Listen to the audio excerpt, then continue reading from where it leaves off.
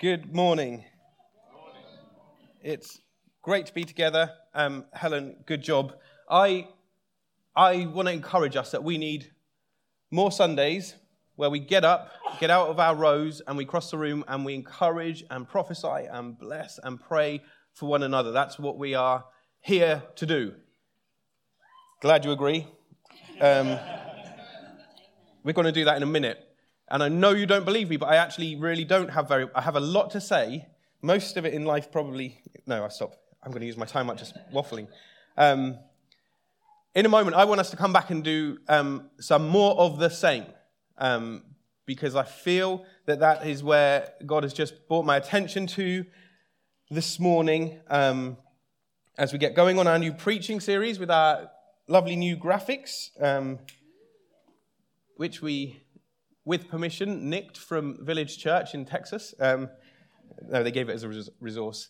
Anyway, we're about to start a new series in a moment, but before I get there, Nick and Motti send their greetings. Emma and I just saw them the last couple of days. They're doing really well, loving life in Seattle, but miss you guys like crazy, and just wanted to send their love and greetings to you. And they said, we're still praying for you, us as a church, and miss you guys terribly, so we've done that. Right. I'm just going to pray for a moment because we're starting a new series, and I feel like even what was coming through in the prayer meeting this morning, and just as Helen's just encouraged us and provoked us, I feel God wants to say, come on Gateway, at the start of this series.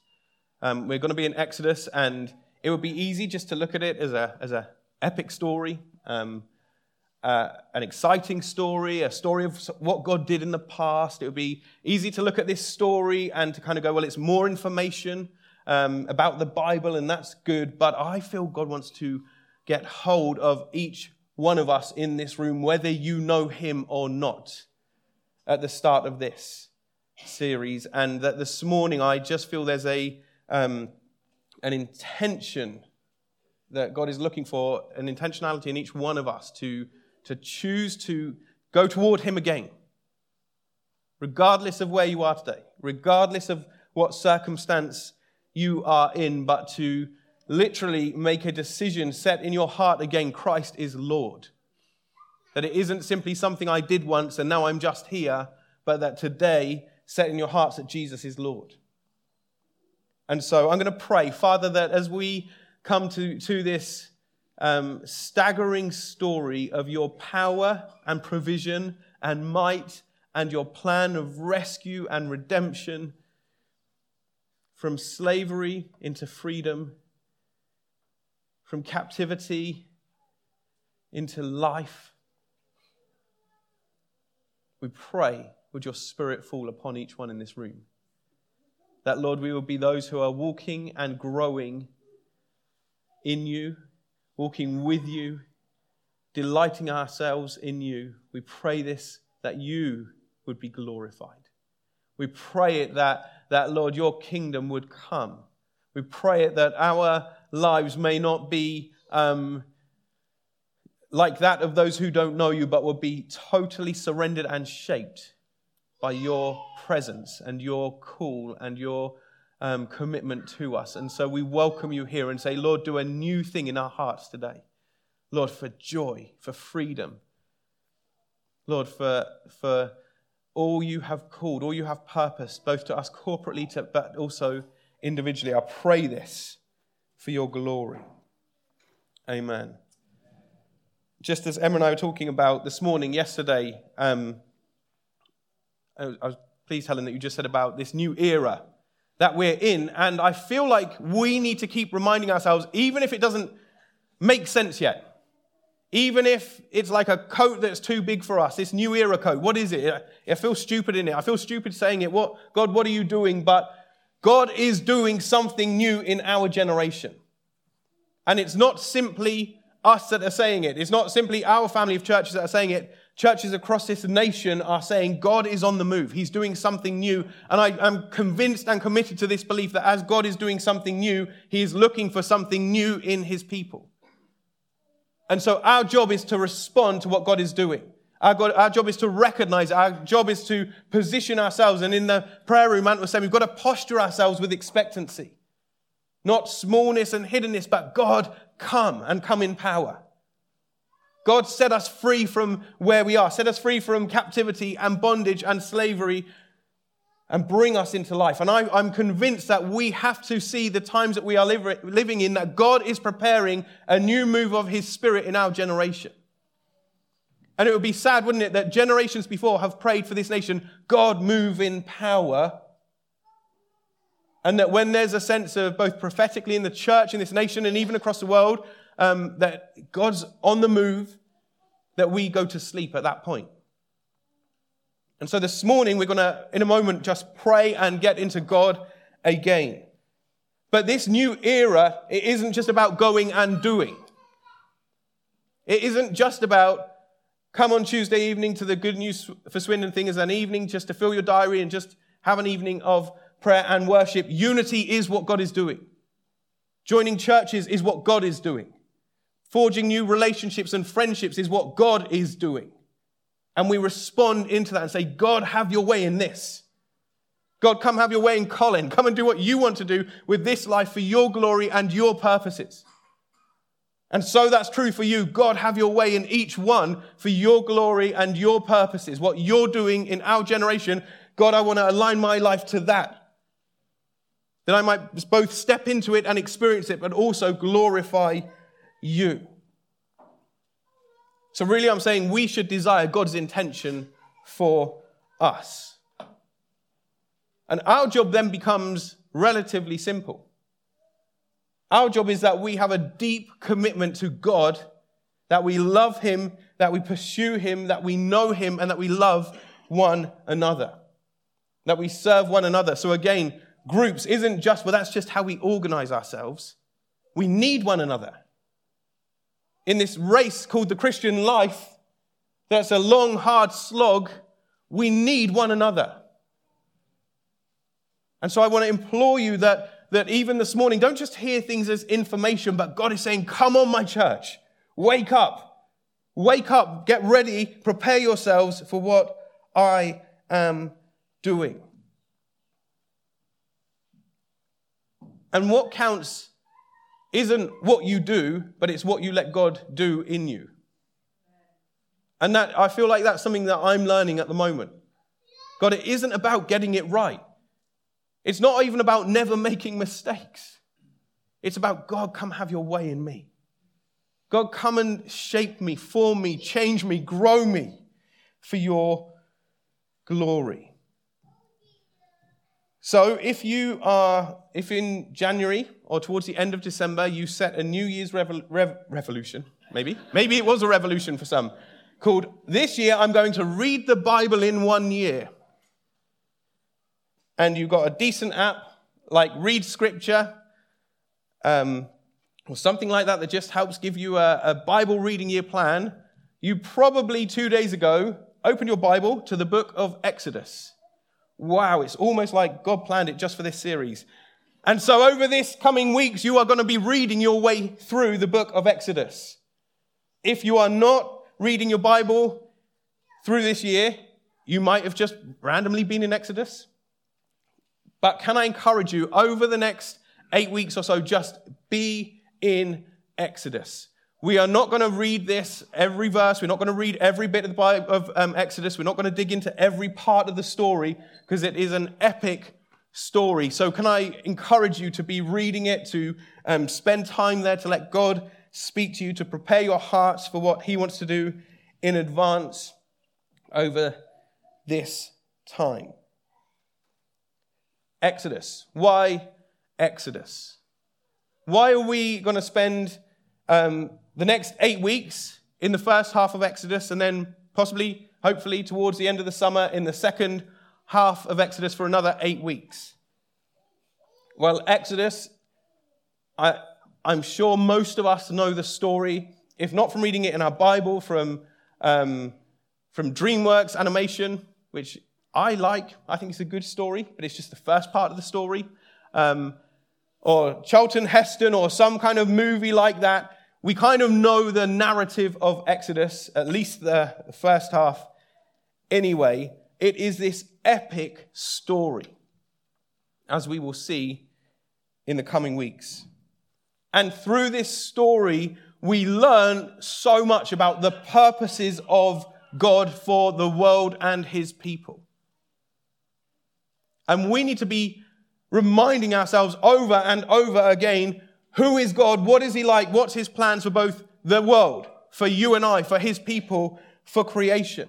We need to remind ourselves of that.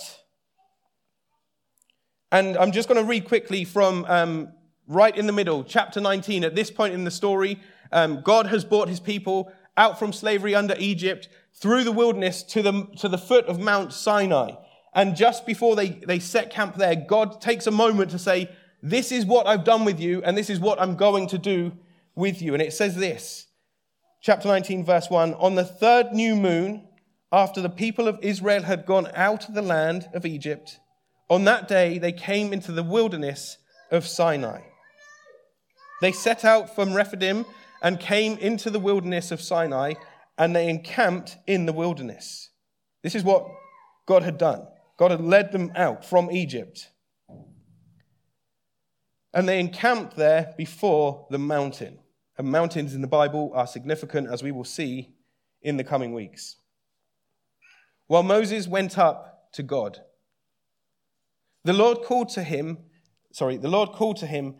out of the mountain, saying, thus you shall say to the house of Jacob and tell the people of Israel, you yourselves have seen what I did to the Egyptians and how I bore you on eagle's wings. And I brought you to myself. Now therefore, if you will indeed obey my voice and keep my covenant, you shall be my treasured possession among all peoples, for all the earth is mine, and you shall be to me a kingdom of priests and a holy nation. These are the words that you shall speak to the people of Israel. In a moment, I want to play just a short 6-minute video, really, that kind of gives an overview of the book of Exodus. It's a super helpful book just to help us see the lie of the land, if you like, the forest, not just the trees, but the big, wide panoramic view of Exodus. But before we do that, God is the God who says to his people over and over again, remember what I have done to you and for you and in you and through you. And I'm going to do this for you and through you and to you and in you. And we need reminding of that. So in a moment, we're going to watch this video. I want to just literally hit a couple of themes that we'll look at as we go through this book. But then we're going to pray for one another. We're going to pray, God, come have your way in us. Come and help us respond. Come and help us align our hearts and our lives for your glory and your purpose. So, go for it, guys. Thank you.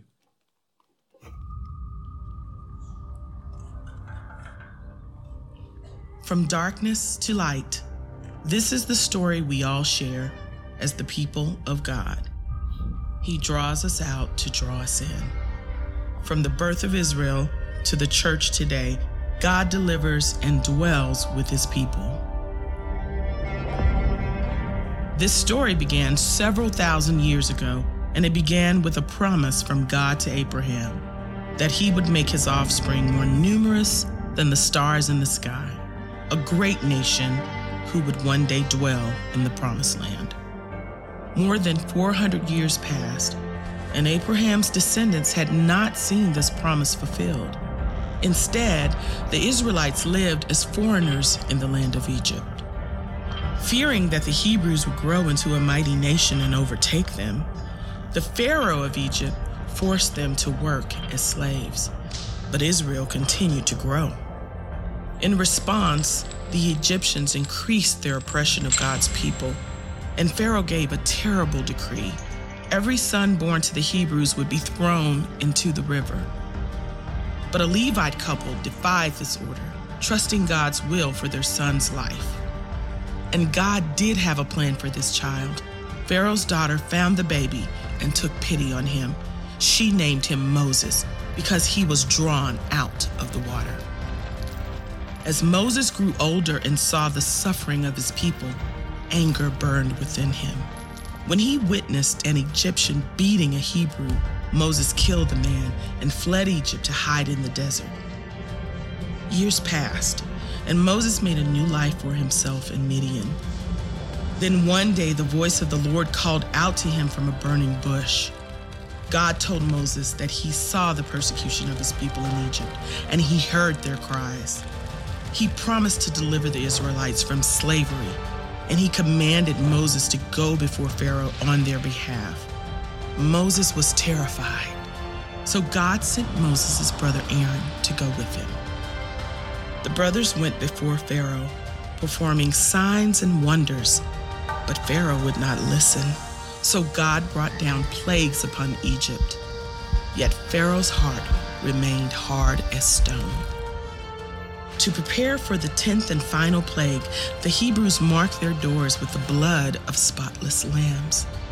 That night, the angel of death passed through the kingdom, killing the firstborn child of every Egyptian household that did not bear the mark, including Pharaoh's.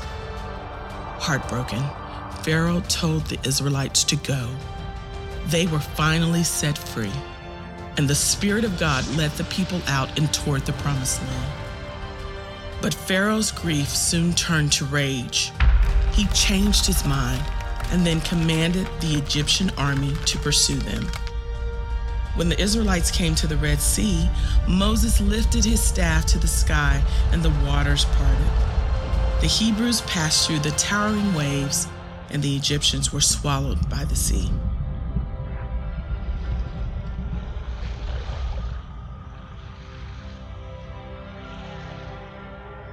The Israelites found themselves in a harsh wilderness. Though they had just witnessed God's power and might in rescuing them, the people doubted their deliverer would provide, and instead complained of hunger and thirst. A few days later, they found manna on the ground, sweet and good to eat.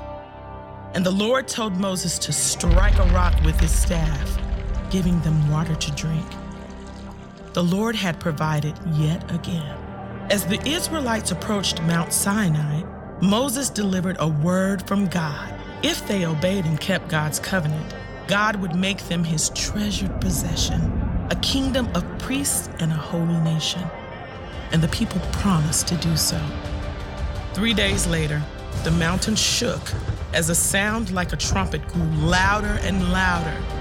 Then the Lord came down in fire and smoke. When the people heard God's voice, they grew afraid, and they asked Moses to speak with God on their behalf. God gave Moses many laws and instructions, including the 10 Commandments. And the Hebrews promised to worship the Lord alone and to keep his laws. Moses spent 40 days and nights on the mountain with God and returned to find the people bowing down to an idol. They had forgotten their promise. Moses burned the idols and atoned for the people's sin. And though God punished the Israelites, he did not destroy them completely. After the Israelites repented of their unfaithfulness, they went to work making everything that the Lord had instructed. They sewed fine garments for Aaron and his sons and consecrated them with oil for their service as priests. They built the Ark of the Covenant to hold the tablets of the law, and also built the tabernacle where God would dwell with his people, Yahweh, the one who drew them out of slavery. And though the Israelites would endure more strife and hardship, they continued on in hope toward the promised land. The story of Israel is the story of us today. We are God's people. He draws us out to draw us in. And like the Israelites, we still await the promised land in the midst of our sin and suffering. Yet God is with us.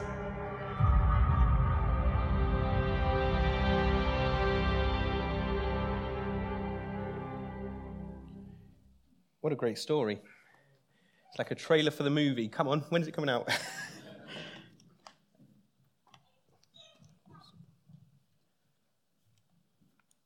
dear.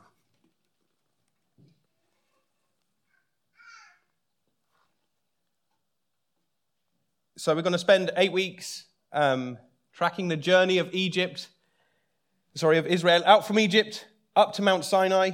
And as I said, please do be reading your Bible. And we're going to see a whole number of themes and key things that God is about, that he does with his people, that were about the nation of Israel, but that totally relate to us today and lead us and guide us. And in fact, this story kind of relates at 3 levels. You have the story of Israel and God's redemption of Israel out from slavery and into the promised land. And this story is like a pivotal story in our Bibles. It kind of just sets the framework of the arc of the whole story of our Bible. And unless we know this story, we can assume we know the Bible, but so often the New Testament writers and even through the Old Testament, they point back to this story as why. Even Jesus pointed back to this story as a pivotal moment. So we need to know this story. We need to know some of the theology around it, not to get stuck in that, but to understand, that's what God is about. That's why we're saved by grace. And so we're going to see some key themes as we go through. We're going to see the themes of deliverance and redemption. God's justice. That God is a God who is opposed to slavery, past, present, and future. And that is an issue that for many in this room is true. Ethnically. That your past, this story resonates with your past and your family's past and your heritage. And that you say, yes, God is a God who rescues from slavery, literally. And for many in this town today, and maybe even in this room, I don't know, but maybe slavery is still, as we see on the news, a very real issue today. And so it resonates and speaks right into our culture. God is a God of justice. He's a God who is about deliverance and freedom. He's a God of covenant and faithfulness, a God of commitment to his people, and he's faithful to that commitment. We're going to see that. I haven't got time to unpack these. We're going to see God's marvelous plan of redemption and salvation, not only for Israel, but for the nations of the world. That we are sat here 2,000 years after the death of Jesus because God started his plan, because he led his people out from captivity. We're going to see God's tremendous power even to split the seas, even to have control over nature and creation, even the God of the Bible against the God of the world, against the gods of Egypt and the God of Pharaoh. We're going to see God pitted. It's like showdown. God against gods. The God of Israel, Abraham, Isaac, and Jacob against the gods of Egypt. We're going to see God's miraculous providence. That he is a God who is incredibly slow to anger and abounding in love, just as we saw. That even when we dare complain, God is gracious to us. These are amazing themes that we're going to encounter as we go through this epic story. And as I said, it's a story that we need to understand from the nation of Israel perspective. It frames our Bibles, and so we need to understand this story. But we also need to understand and read this story through the lens where we're seeing Jesus. Because this story actually isn't about Moses. He's not the main character. Albeit an important one. Albeit we can learn lessons and have warnings from the life of Moses and Aaron and even Pharaoh. But Exodus is about the God who reveals himself to his people. Exodus is about the God who reveals himself to his people and makes himself known. And we'll see in Exodus even that the entire Bible points to Jesus. And everything that was happening in Exodus was pointing towards Jesus. As Tim Keller so often says, the American preacher and writer, that Jesus is the true and better Moses. He's a true and better Joseph. He's the true and better David, but Jesus is the true and better Moses. And Hebrews says this, Hebrews 3, consider Jesus, the apostle and high priest of our confession, who was faithful to him who appointed him, just as Moses also was faithful in all God's house. For Jesus has been counted worthy of more glory than Moses, as much more glory as the builder of a house has more honor than the house itself. For every house is built by someone, but the builder of all things is God. Now Moses was faithful in all God's house as a servant to testify to the things that were to be spoken to later.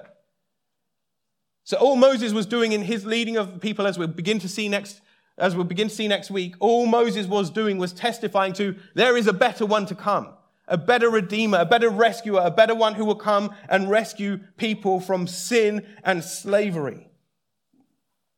But Christ is faithful over God's house as a son, and we are his house if indeed we hold fast our confidence and our boasting in our hope. So as we go through this, we'll see the story of Israel, and that will help us get a better grip on our Bible and the story of God. We'll see Jesus all over the pages of this story, how it was pointing towards one day the true deliverer of God's people is coming. And we'll see ourselves in this story. And I'd like to invite you to stand, or else we will run out of time to pray. I'd like you to stand. I'd like you to, if you're comfortable to, and I want to encourage you to, and if you don't know Jesus, you're welcome to, but you're also welcome to sit and listen and reflect. I'd like you just to lift your hands and be open to God right now.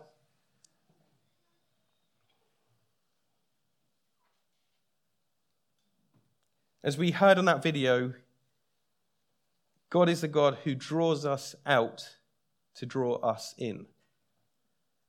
He draws us out of slavery to draw us into life in him, to freedom in him, to liberation in him, to new life in him. And this story we're going to encounter over these weeks doesn't just relate to us in some personal, corporate, abstract sense, but right into each one of our lives today. If you know Jesus here, you have been saved and forgiven your sin. Hopefully you have been baptized in water. And those are things that are done now. You're saved and baptized. But then we go on living our life as followers of Jesus. And I feel this morning that God was getting our attention to say, come on, Christian, come on, church, come on, Gateway, come on, you and I, stopping follow Jesus. Start following him again. And that many of us, we find, well, I got saved, I was baptized, and then it seemed to stop. Or I seemed to just have all these gripes about my circumstances, and I just learned to complain to God rather than be a follower of him. And the Christian life is this. And the life of Israel was this, that as God's people, we are delivered. And actually, there is layers of bondage that we need to be delivered from continually. Right through our life, we are under grace, and we are a work in progress, and we are being sanctified, and one day we will be like him when we see him face to face. But right now, we are saved, but we're a work in progress. And we need to continually be delivered, confessing sin to one another, saying, God, I need you in this area of life. God is not about dead religion. He is about bringing us to life and removing layers of bondage that hold us. And so I pray for Gateway right now. I pray for each one of us in this room, Lord, that in this season you would set us free from sin that besets us, from strongholds of thinking of the mind, from patterns of life that control us that we don't have control over. And I pray that you would liberate us in our walk with you. I just feel for some in this room there is a bondage over spiritual gifts and worship that God wants to let you loose in this season. That you will be a worshiper and one who revels in the gifts that God has given to you. And so, Father, would you do that over these coming weeks? Set us free to worship. Set us free to bless. Father, I pray that we would have to deal with the mess like they did in Corinthians, because there's a hunger to worship you and use gifts. So we're delivered, we're discipled. And I want to pray for us right now, Father, that we would deeply commit ourselves to one another, not just for mere friendship, because anybody can do that, but to love one another into Christ, to encourage one another into Christ, to champion one another into Him. And I want to say to you, it doesn't matter if you're just standing still at the moment. No guilt and shame. No condemnation for those who are in Christ Jesus. And I want to say this to you with love and grace, but it's true. It doesn't matter what's going on in life right now. Because being a follower of Jesus, as Nigel said a few weeks back, his yoke is easy and his burden is light. And so it's not about overwhelming you. It's about bringing you into life. And then the third thing I just want to pray for us is that we will be deployed as God's people into His mission. Father God, there's a world that is entrapped in slavery and it doesn't even know it. Worshipping all kinds of false gods and idols and thinking they pay out when they lead to death. Lord, I pray for us as your people. Would you fill us with your Spirit over these weeks with a new passion and zeal to be deployed for your glory, to point people to you, the God who reveals Himself, that we may know you, that you may draw others out from slavery to sin, from darkness, from death, from under Satan, into your glorious light and your kingdom for your glory. And Father, I pray this would be a season of deployment for us. Lord, I pray that you would do that as we give ourselves to you. Come, Holy Spirit, right now. Come, Holy Spirit. I'll finish with this. I was just aware that as God led His people out from Egypt and they crossed the Red Sea, that the wind came, God blew, and the wind came and it separated the waters. And we read that there were walls of water. And God's people passed through, all of them. They passed through. And as I think about that, my reflection is that they passed through, and not everybody was in the same place spiritually. They were all saved. They were all delivered. And I imagine some walked through just saying, wow, God did this. Wow, He's led us. And I imagine there were some who walked through already beginning to say, why on earth are we going this way? Why would God do this? He's disrupting things for me. Guys, only you know where you are on your journey, and God. And just as we finish now, I encourage you just to take a minute just to reflect on where you are on your journey, that God has led you out. If you know Him and love Him, He has led you out from slavery to sin. You've passed through the water of judgment, and now where are you? Wow, God. Oh, God, what are you doing? Where are you? And I pray, Father, that over these weeks you would reveal your grace to us again and again and again. Ignite in our hearts fresh worship and a passion and zeal for your names, that we would encounter the God of wonder and awe who liberates captives, who sets prisoners free, who binds up broken hearts, who releases bondage from our lives. So come have your way. Come have your way. Come have your way. I just want to do this, and I'll finish with this, just because we need to start doing this stuff. Just stand, the person next to you, just, if you don't want somebody to touch you, just hit their hand away, but just place your hand literally on their shoulder and say, God, fill them with your Spirit. We've got to exercise life in the Spirit, guys. We mustn't be lazy with this. Just literally, simply bless them. God, fill them with your Spirit over these coming weeks. Do a new thing. Amen.